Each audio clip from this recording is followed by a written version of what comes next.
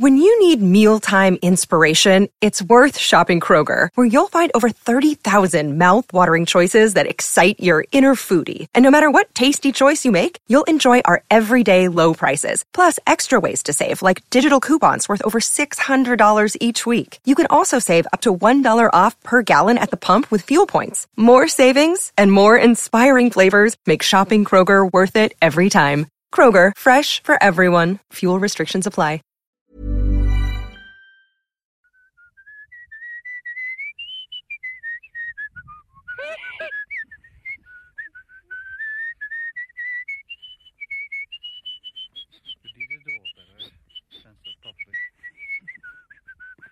That's also called the Merry Old Woman, the Mouse of the Cupboard, and the Rakes of Newcastle West. But we've rechristened it the Bogman on the Door because we have danced that, all of us, and people have stopped in other banks to look around saying, Jesus, they must be off their heads. I remember when I was a young fella coming to this bog, we used to walk it from home, which was about 3 miles, and we'd cross down the fields in our bare feet to the bog. And at that time, there used to be mehels.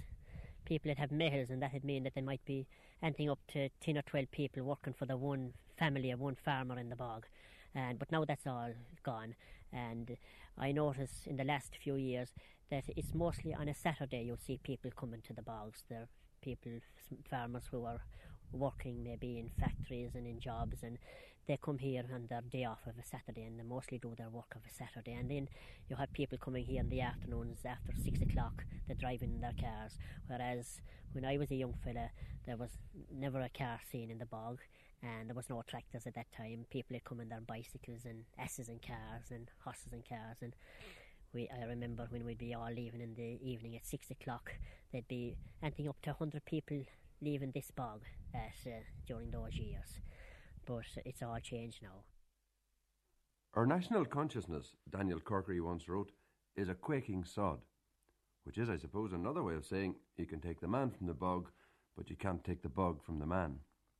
But in fact, in the last couple of years, mainly because of the fuel crisis, the men have been returning to the bogs in considerable numbers.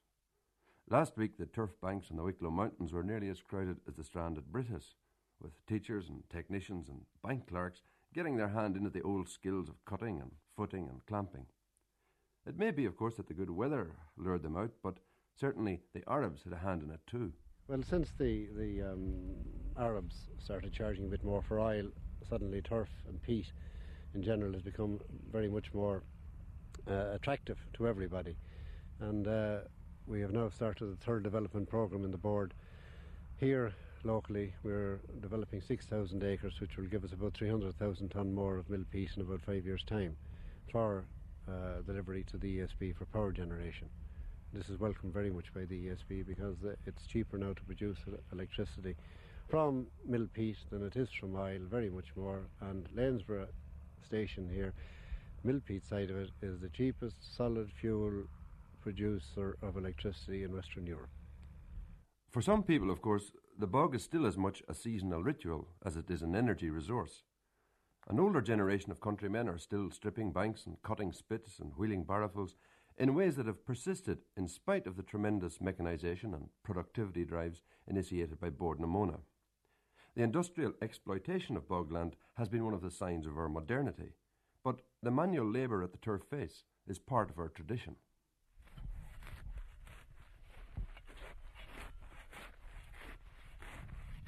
Make it ready to cut the turf off with. We'll come on here with this lawn and cut away the turf. One will cut, the other will throw it out there, and the next man will spread outside. Just 4 sods higher for you.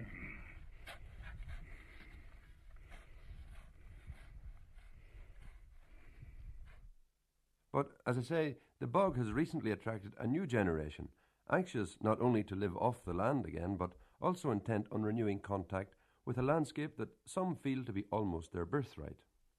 And yet, once he gets the slan in his hand, the amateur bogman is inclined to become a bit self-conscious. Well, as a townie, of course.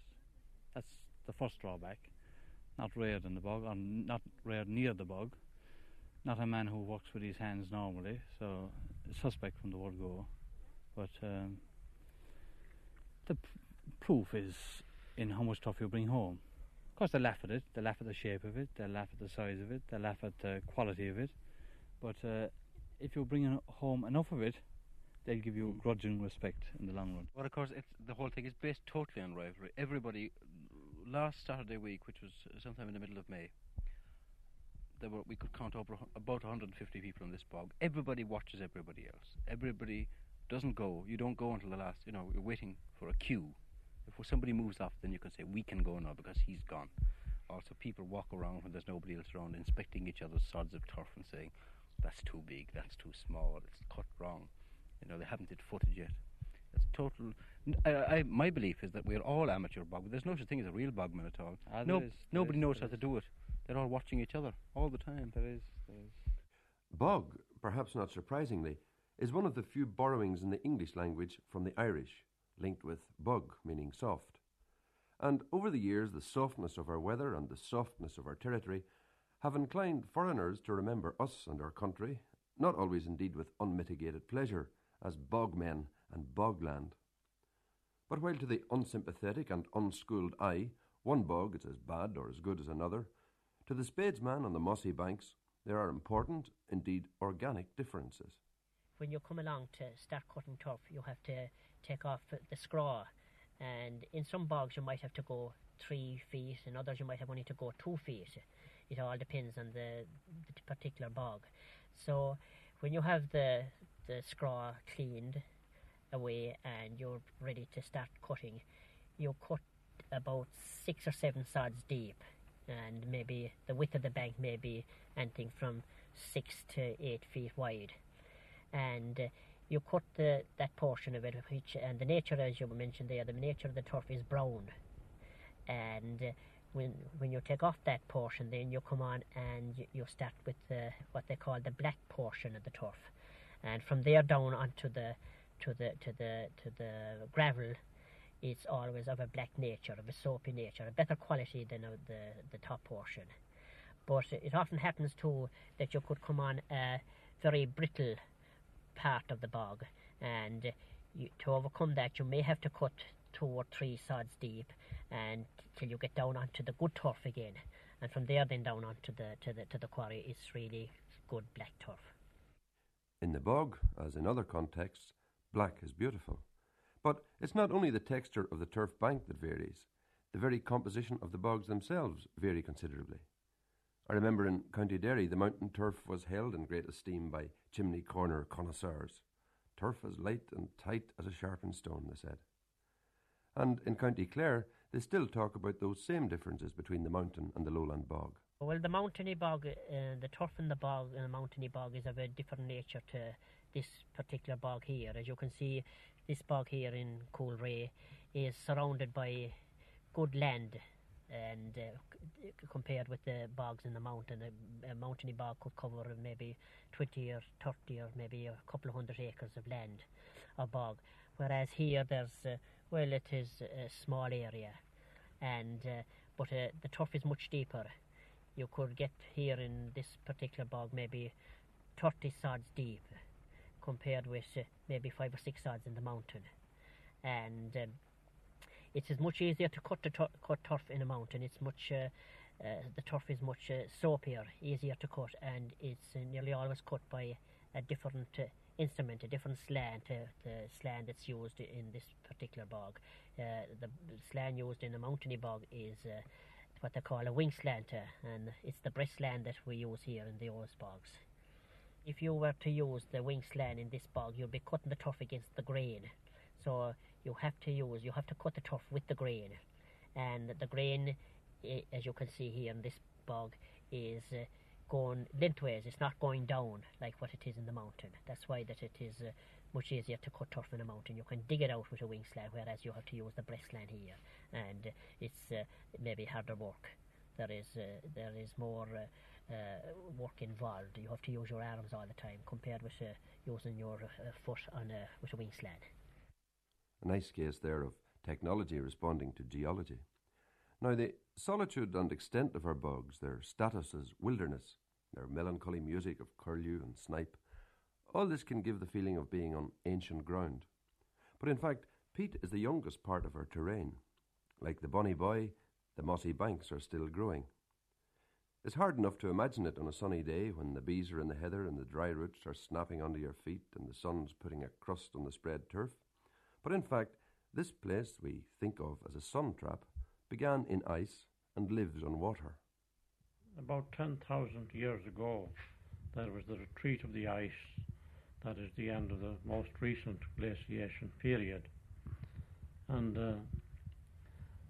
at that time, of course, it left behind a situation in which there was little or no vegetation at low levels in the central plain because the ice had scoured a lot of the soil and had naturally was followed by no green materials at low levels.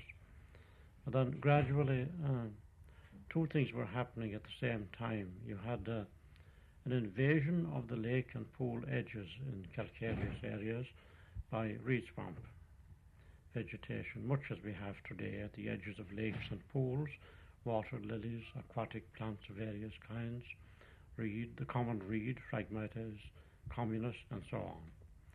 At the same time that this was happening at the edges of bodies of open water, we had colonization of the higher ground by subarctic plants, Salix herbaceae, that is the dwarf willow, and there was dwarf birch, much the same as you find today at higher latitudes, that is to say in Norway, Sweden, on the open bogland. Borden na Móna has been involved for years in surveying the Irish bog, trying to get a reading not only of the geological strata, of the extent and depth of the peat resources blanketing the country, but also charting out a profile of the land that will remain when the machines have done their work, because reclamation is as much part of the board's enterprise as utilisation. However, Borden na Móna was by no means the first group to try to turn our romantic scenery into economic assets. There were various native attempts, privately financed, to develop some of the aspects of peat.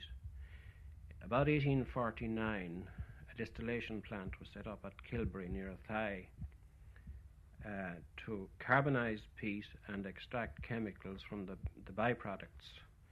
This was technically successful, but there was no market in those days for the fairly sophisticated products that emerged. The only usable product at the time was wax for making wax candles, or paraffin wax rather. In Tyrone, near Furban, there was a live moss peat industry from the time of the Crimean War, about 1853-56, and this developed towards the end of the 19th century, and the methods by a subsequent war, the Boer War, had been pretty well mechanized. And in this particular area, the sod peat industry, the initial experimentation on which our sod peat industry is based, was carried out in the 1920s. There was a very extraordinary development at Derrylee near Portarlington, where in 1860 peat milling and briquetting, in principle exactly similar to that now carried on by Borden na Móna, was initiated by Charles Hodson, whose enterprise lasted about 5 years and was finally defeated by production costs. He was unable to compete with imported British coal in those days. Over the centuries, of course, the small individually worked bogs were busy with men for whom the turf meant simply the fire on the hearth. It was the absolute economic necessity. But what we might call the great push into peat was given during the last war. The emergency meant a new immersion in the moss. And the evangelist of this new conversion was De Valera himself. In one of his wartime broadcasts, he addressed a country that was faced with a shortage of imported fuel. Every producer can be assured that every ton of good quality turf will command a good price and a ready market. I would like to stress the fact that it is essential that the turf be of good quality. Only good quality turf will stand transport over long distances in our weather conditions. only good quality turf is worth buying. To produce bad turf is simply to waste good labour. But as the fuel dumps piled up in the Phoenix Park, turf itself, paradoxically, came into disrepute among Dubliners. And in some quarters, this feeling still lingers on. I think that the blame for the second-class position of peat relative to other fuels in Dublin is due to the fact that it was transported by private enterprise, and while it may have left the bog in excellent condition, the fact that it was paid for on a weight basis meant that unscrupulous carriers could add water to it en route, and it reached Dublin in a rather poor condition. It was rather wet, and the unfortunate people who had to buy it during the emergency were paying for a high percentage of water. But this cannot be blamed on the producers. Since it was founded in 1946, Bord na Móna has given a whole new image to the quaking sod. The turf bank gave way to the turf boom. In the post-war era, a revolution took place in the harvesting of peat, a sudden transition on the bog resembling the transition on the land from the scythe to the combine harvester. In fact, the scale of the operation on a midland bog today, with the great harvesting machinery champing and manoeuvring its way over the surface, reminds you inevitably of a Russian steppe busy with combines. The rhythm has changed, the methods have changed, the landscape has changed. It's as if a nostalgic Paul Henry vision suddenly melted and mixed into a hard-edged, abstract modern painting. Where before you had heather and wildlife and honeycombed banks and the unexpected bog holes, now you have vast horizontal geometric plains, brown linear acres. Where before you had the individual's dream of warmth in winter, now you have productivity targets. The scale of the Bord na Móna enterprise is immense.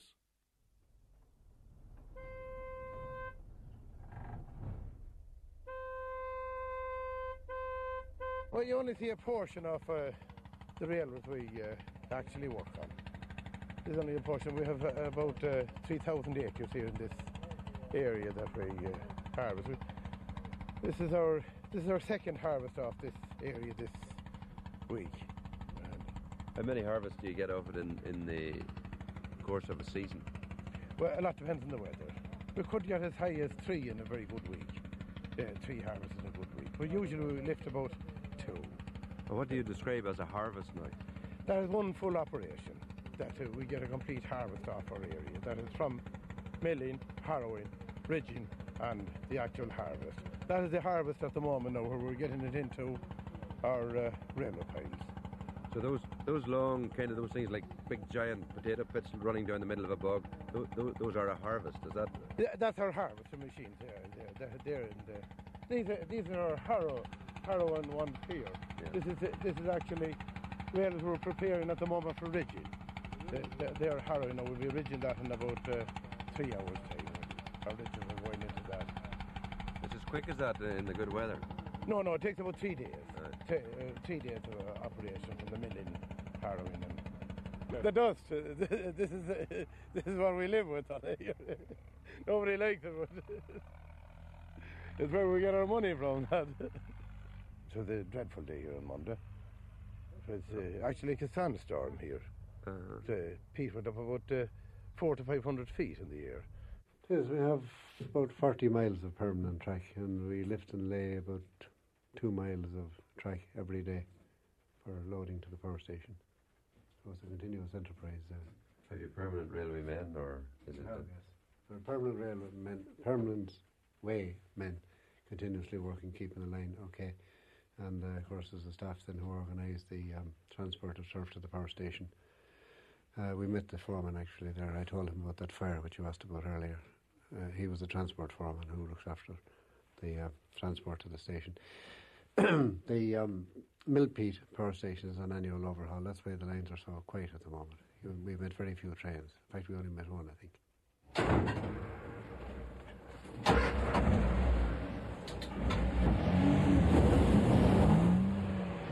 The machine is known as a bagger, which cuts the turf and spreads it. The buckets there are cutting into the bank, putting it into a conveyor, passes through a macerator which pulverizes it and mixes it up, and forces it out along a plate chain which carries it out about 60 yards and spreads it on the ground. And the disc following behind then cut it into the right length for sod. It's spread out there on the flat.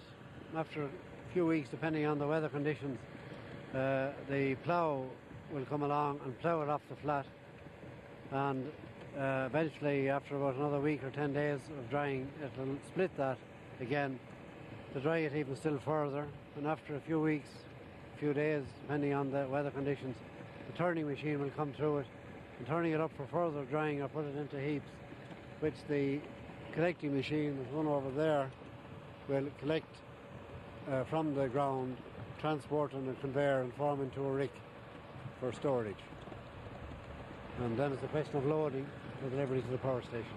What kind of percentage of that goes to, say, retail consumer, and what percentage would go to, say, the power stations around here?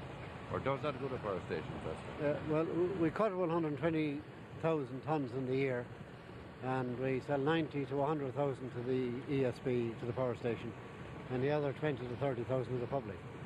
I see. So the majority of the heart of Ireland that's been cut out every year is burnt up for electricity. That's right, yes. Well, that's an impression of just one bog at Mount Dillon in the Midlands. Of course, Bord na Munna not only put new machines on the land, it put new heart into the economy and, indeed, into the people, creating jobs, a sense of purpose, and a thriving environment. And yet, there's something surreal about a bog traversed by supervisors on motorbikes, workmen on railways, and foremen on tractors. It's all a far cry from the older ceremony of slan and barrow. That annual, slow-paced work involved something like a migration. It took a man out of his normal workaday environment and put him literally into the roots of his landscape. It took him out of himself. There's a special lyricism, not to say laughter, in most people's memories of the experience. That was a usual thing. And racing at it, racing at the courting and everything. See, now we come with bad others. They'd be after one another courting the different sides, you know, that'd be it. They'd always try to put the first man out of his court. And if you were getting too much of it, you'd have to go out of it and the next man take his place. Well, I was often a fight there too, and pelting lads at one another, and that was a game that used to be often carried on. And very often, for sport, you know. And it used to have to make a row too. So many at the side. There was one person it started for the sport of it. All the others then it joined in, everyone it have a shot out of it. That was more fun than anything else. It was all for fun it was doing, you know. It might happen after the dinner, or maybe out in the evening before they'd stop up courting. The work would be held up on account of it. Be hours, but that'd be going on. They were great days. Great days. Great days indeed. Like the bog itself, people's memories are layered with their experience of it. Even for the scientists surveying the ground, there are moments of surprise. The border was put down, and when it had reached perhaps 25 feet down, when it had reached the junction between the bog peats and the fen peats, there was a sort of bubbling emission of gas, invisible gas, and somebody in the survey section had the notion of striking a match to this. It lit up, and on one well-authenticated occasion, I remember when some of us in extremely cold weather in the month of January, the vicinity of Terrell's Pass, gathered round the flame in question. It had to be extinguished at the end of the exercise. What kind of a flame is it? A blue flame or red? A blue flame, perhaps 18 inches to 2 feet high, gushing powerfully from the bog surface out of open water. I suppose that flame was just a kind of scientifically induced will-o'-the-wisp. But While the bog still retains these elements of surprise, the element we expect to find there and the element it subsists in is, of course, water. The peat acts like a sponge, absorbing many times its own weight in water, and this is not without its hazards. On the blanket bogs on hills, it can happen that too much waterlogging causes the peat to slip on itself, resulting in a kind of landslide, a black avalanche that's commonly known as a bog burst. One of the most celebrated of these occurred in Kerry, near Killarney in the late 19th century, when a family lost their lives because their house lay in the path of the burst. And people still remember another spectacular occasion of the same phenomenon near Ballylongford this time. Oh, I had the French started it, knocked the house belonging to one Moriarty, and all that escaped was a sow that got up in a block of hay, and she escaped. All the rest was carried. And the house knocked. Only the sow, she escaped. And he came in along a river, the water driving the blocks of bog before it, came along this river easily, came into Ballylongford, and went very close and knocked on the bridge in the street. And there were some of the blocks of bog carried over to the Clare coast, and some of it was dug up in the field by the road down near Ballylongford, and people cut turf out of it after that. All that work was spades and hay knives and every kind of a thing like that, and the parish priest came out in reading over it, and they said that that was a great chance that was saved, that the town was saved. He prayed over it, and that stopped that helped them in the cutting away the blocks of bog from blocking up the eyes of the bridge. But the surprises the bog springs aren't always disastrous. In fact, it's a particularly benign landscape, one with all kinds of human signatures. Indeed, you could think of the turf bank as a kind of memory bank, an archaeological and historical information retrieval system. If you go around the National Museum in Dublin or the Ulster Museum in Belfast, you'll discover that much of our cherished national heritage was, as the labels on exhibit after exhibit testify, found in a bog. Our past lies embalmed there, and time after time, a slice with the turf spade opens a door into a different world. My involvement in these bogs and in the material that comes out of them started when I was doing my master's degree originally.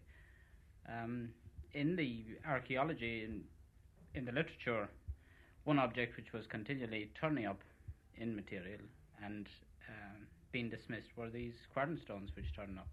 Now, in Balderrig and in North Mayo, they turn up in the bogs regularly, and local people had observed that these were quite different from the ones which were in use there 30 years ago, and they call them Bro Loughliny. And when I was doing my master's, I took the quern as the subject of my thesis, and I saw that this observation which archaeologists had made, that there was no significance to these objects, that they had no significance whatever, that this was untrue, and that in fact the folk observation of differences, and which you could observe that ones coming out of the bog and belonging to an earlier age were quite different from the modern ones, that this held true for the whole country.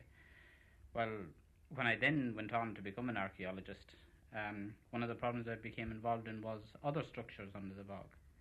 Now, the story of those began over 40 years ago when my father wrote to the museum about them. He described lines of stone which turned up when the bog was cut away. And the only observation he made on them was that whatever they were, stone walls or roads or boundaries, that they must be very ancient because they were earlier than the bog itself. Well, Dr. Herity and myself have worked on these now for a number of years. We've excavated, Dr. Herity at Bonnyconlon, and I've excavated at two sites on the North Mayo coast, one at Behy and the other in my home village of Balderrig.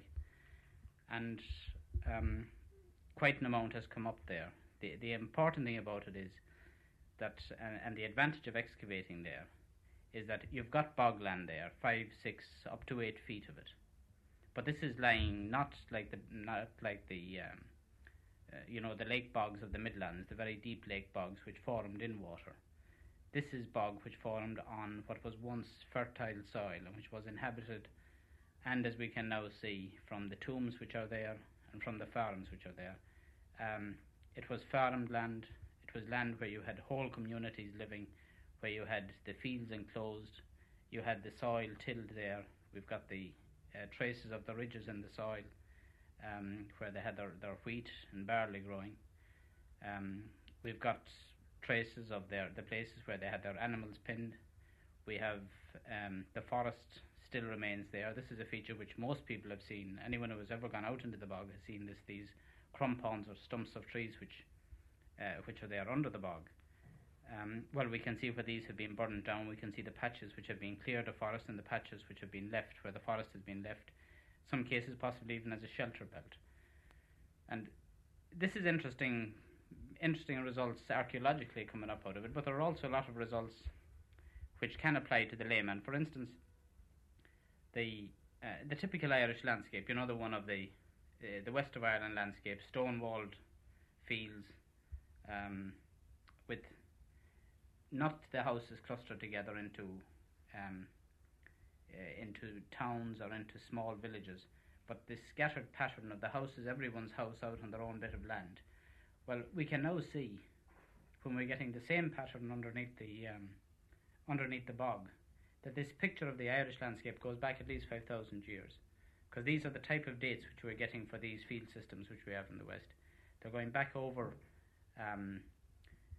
the radiocarbon dates we're getting suggest a date before 3000 BC. So that the Irish landscape, which you can look at today in the West of Ireland, that is typical of what was there 5,000 years ago.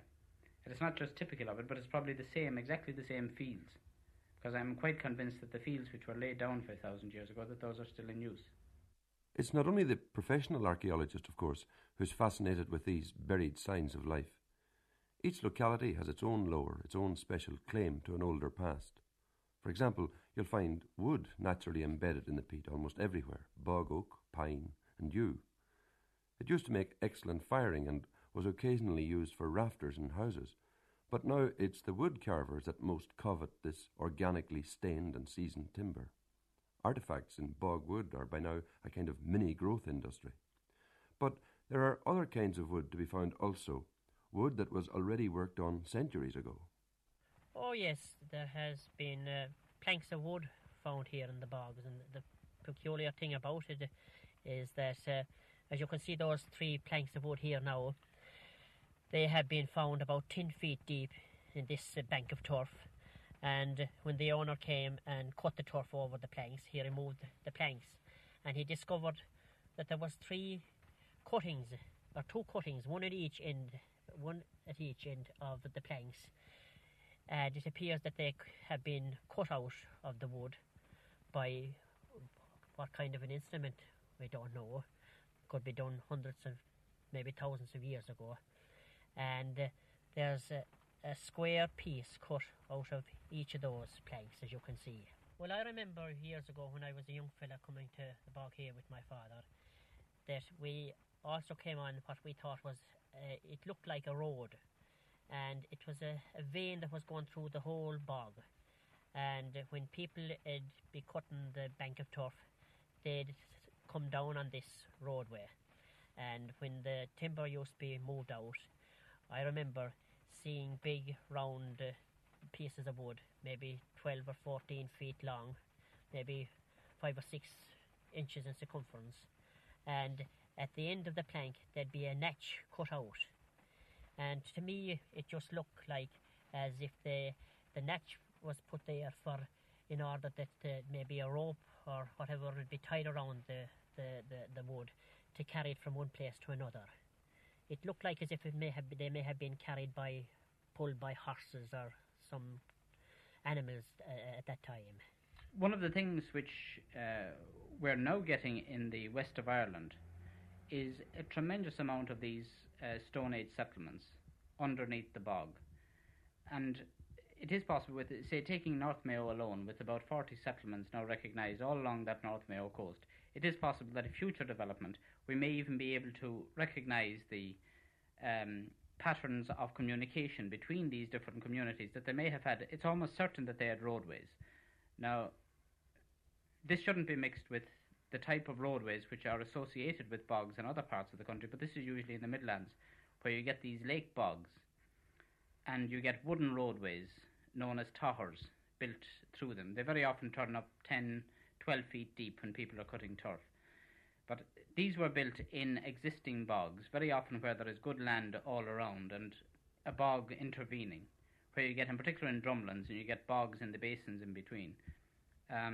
Roads had to be built through these, and the ideal type of road was a wooden roadway, and these were built in these deep lake bogs, and they can go back to Bronze Age times. But we haven't got, I'd emphasise, we haven't got anything like this in the pre-bog settlements we have in the West yet, but actual roadways or pathways may turn up there. The old roads are signs of life, but you can also discover signs of death. We have nothing as spectacular in Ireland as the mummified sacrificial victims found in Jutland bogs, but we do have a number of megalithic tombs and a number of other hallowed sites on bogland. Gold hoards have been found at times, signs of an old religion associated with the gods and goddesses of the territory. And indeed, this impulse to hallow the ground with gifts still persists, as for example on this windswept mountainside near Feakle in County Clare.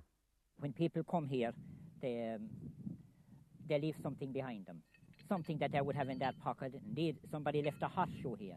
I don't know whether it was for luck or... And the coins, there are a lot of coins here.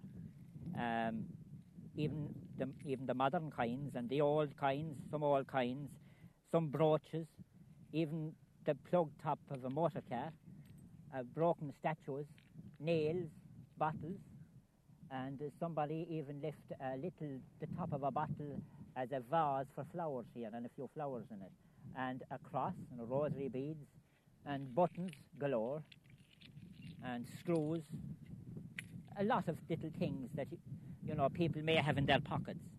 And there's a big medal here, I don't know what it is. A lot of the material which is found in bogs, such as bronzes, in particular a lot of the Iron Age material has come from bogs. A great deal of the ornamental bronze work dating to the Iron Age period has come from bogs. The most famous being Lisnacrogher.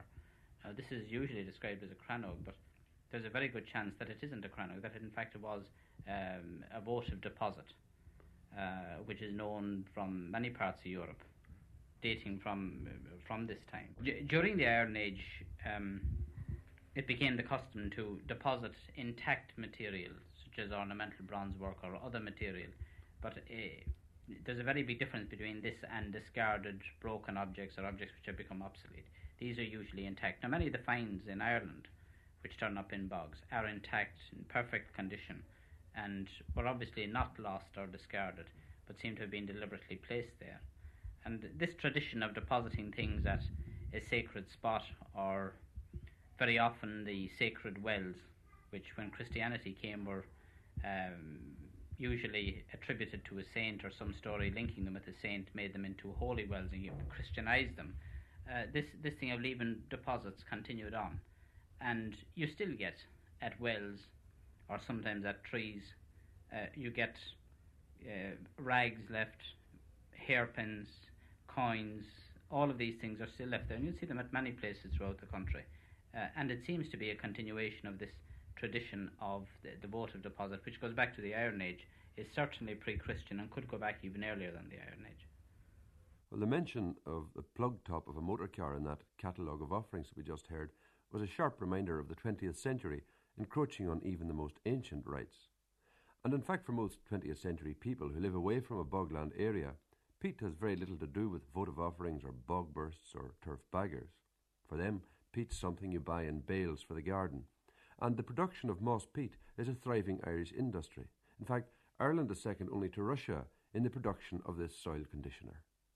Moss peat, if you look at a sample of moss peat underneath a microscope, you will find that it is a sponge-like material, and this is in fact the ability it has to hold water. It holds about 8 to 10 times its anhydrous weight, its solids weight of water, so it has colossal water-retaining properties. And as well as this, it retains air in this sponge-like, or this pore structure. And for this reason, it's a very good soil conditioner.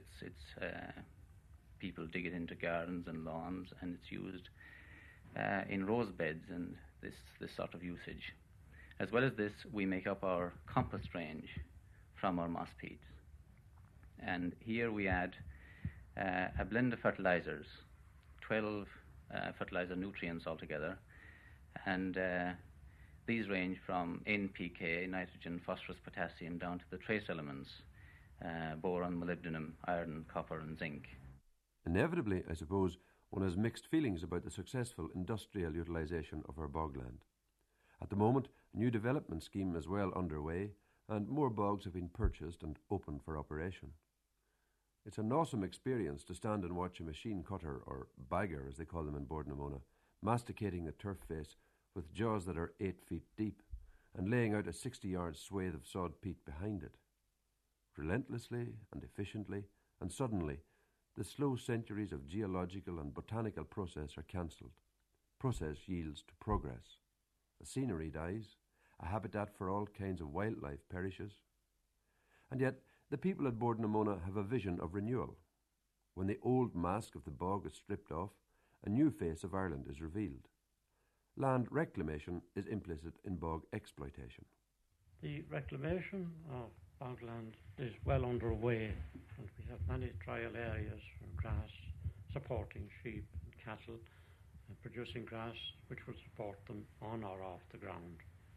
There has been, I believe, a very fine return in terms of live weight gain for both cattle and sheep on grass on the Cutaway Bog following sod machine peat cutting.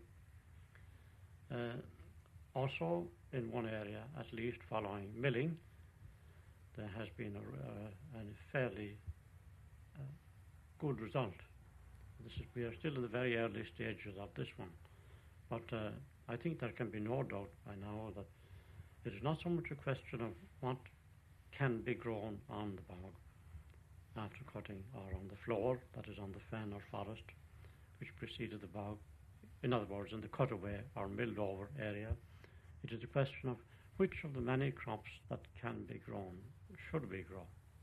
The old bog road may be a path back into a quagmire of sentiment, or the high road into a future of efficient land utilisation. But however we think of it, the bog is one of our central resources, economically, archaeologically, perhaps even emotionally. After all, what in other countries might be called the Midland Plain or the Central Lowlands is called with us the Bog of Allen.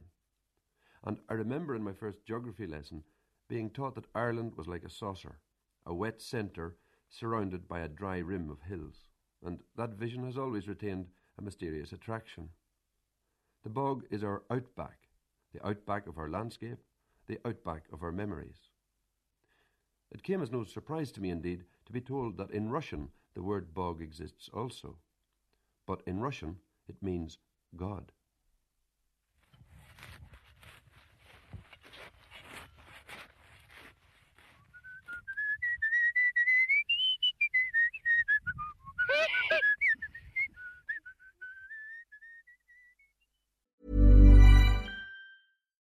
When you need mealtime inspiration, it's worth shopping Kroger, where you'll find over 30,000 mouth-watering choices that excite your inner foodie. And no matter what tasty choice you make, you'll enjoy our everyday low prices, plus extra ways to save, like digital coupons worth over $600 each week. You can also save up to $1 off per gallon at the pump with fuel points. More savings and more inspiring flavors make shopping Kroger worth it every time. Kroger, fresh for everyone. Fuel restrictions apply.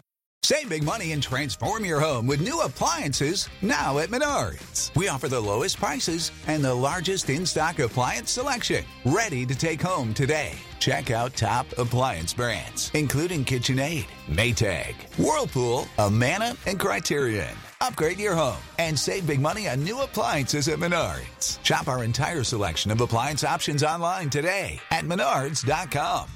Save big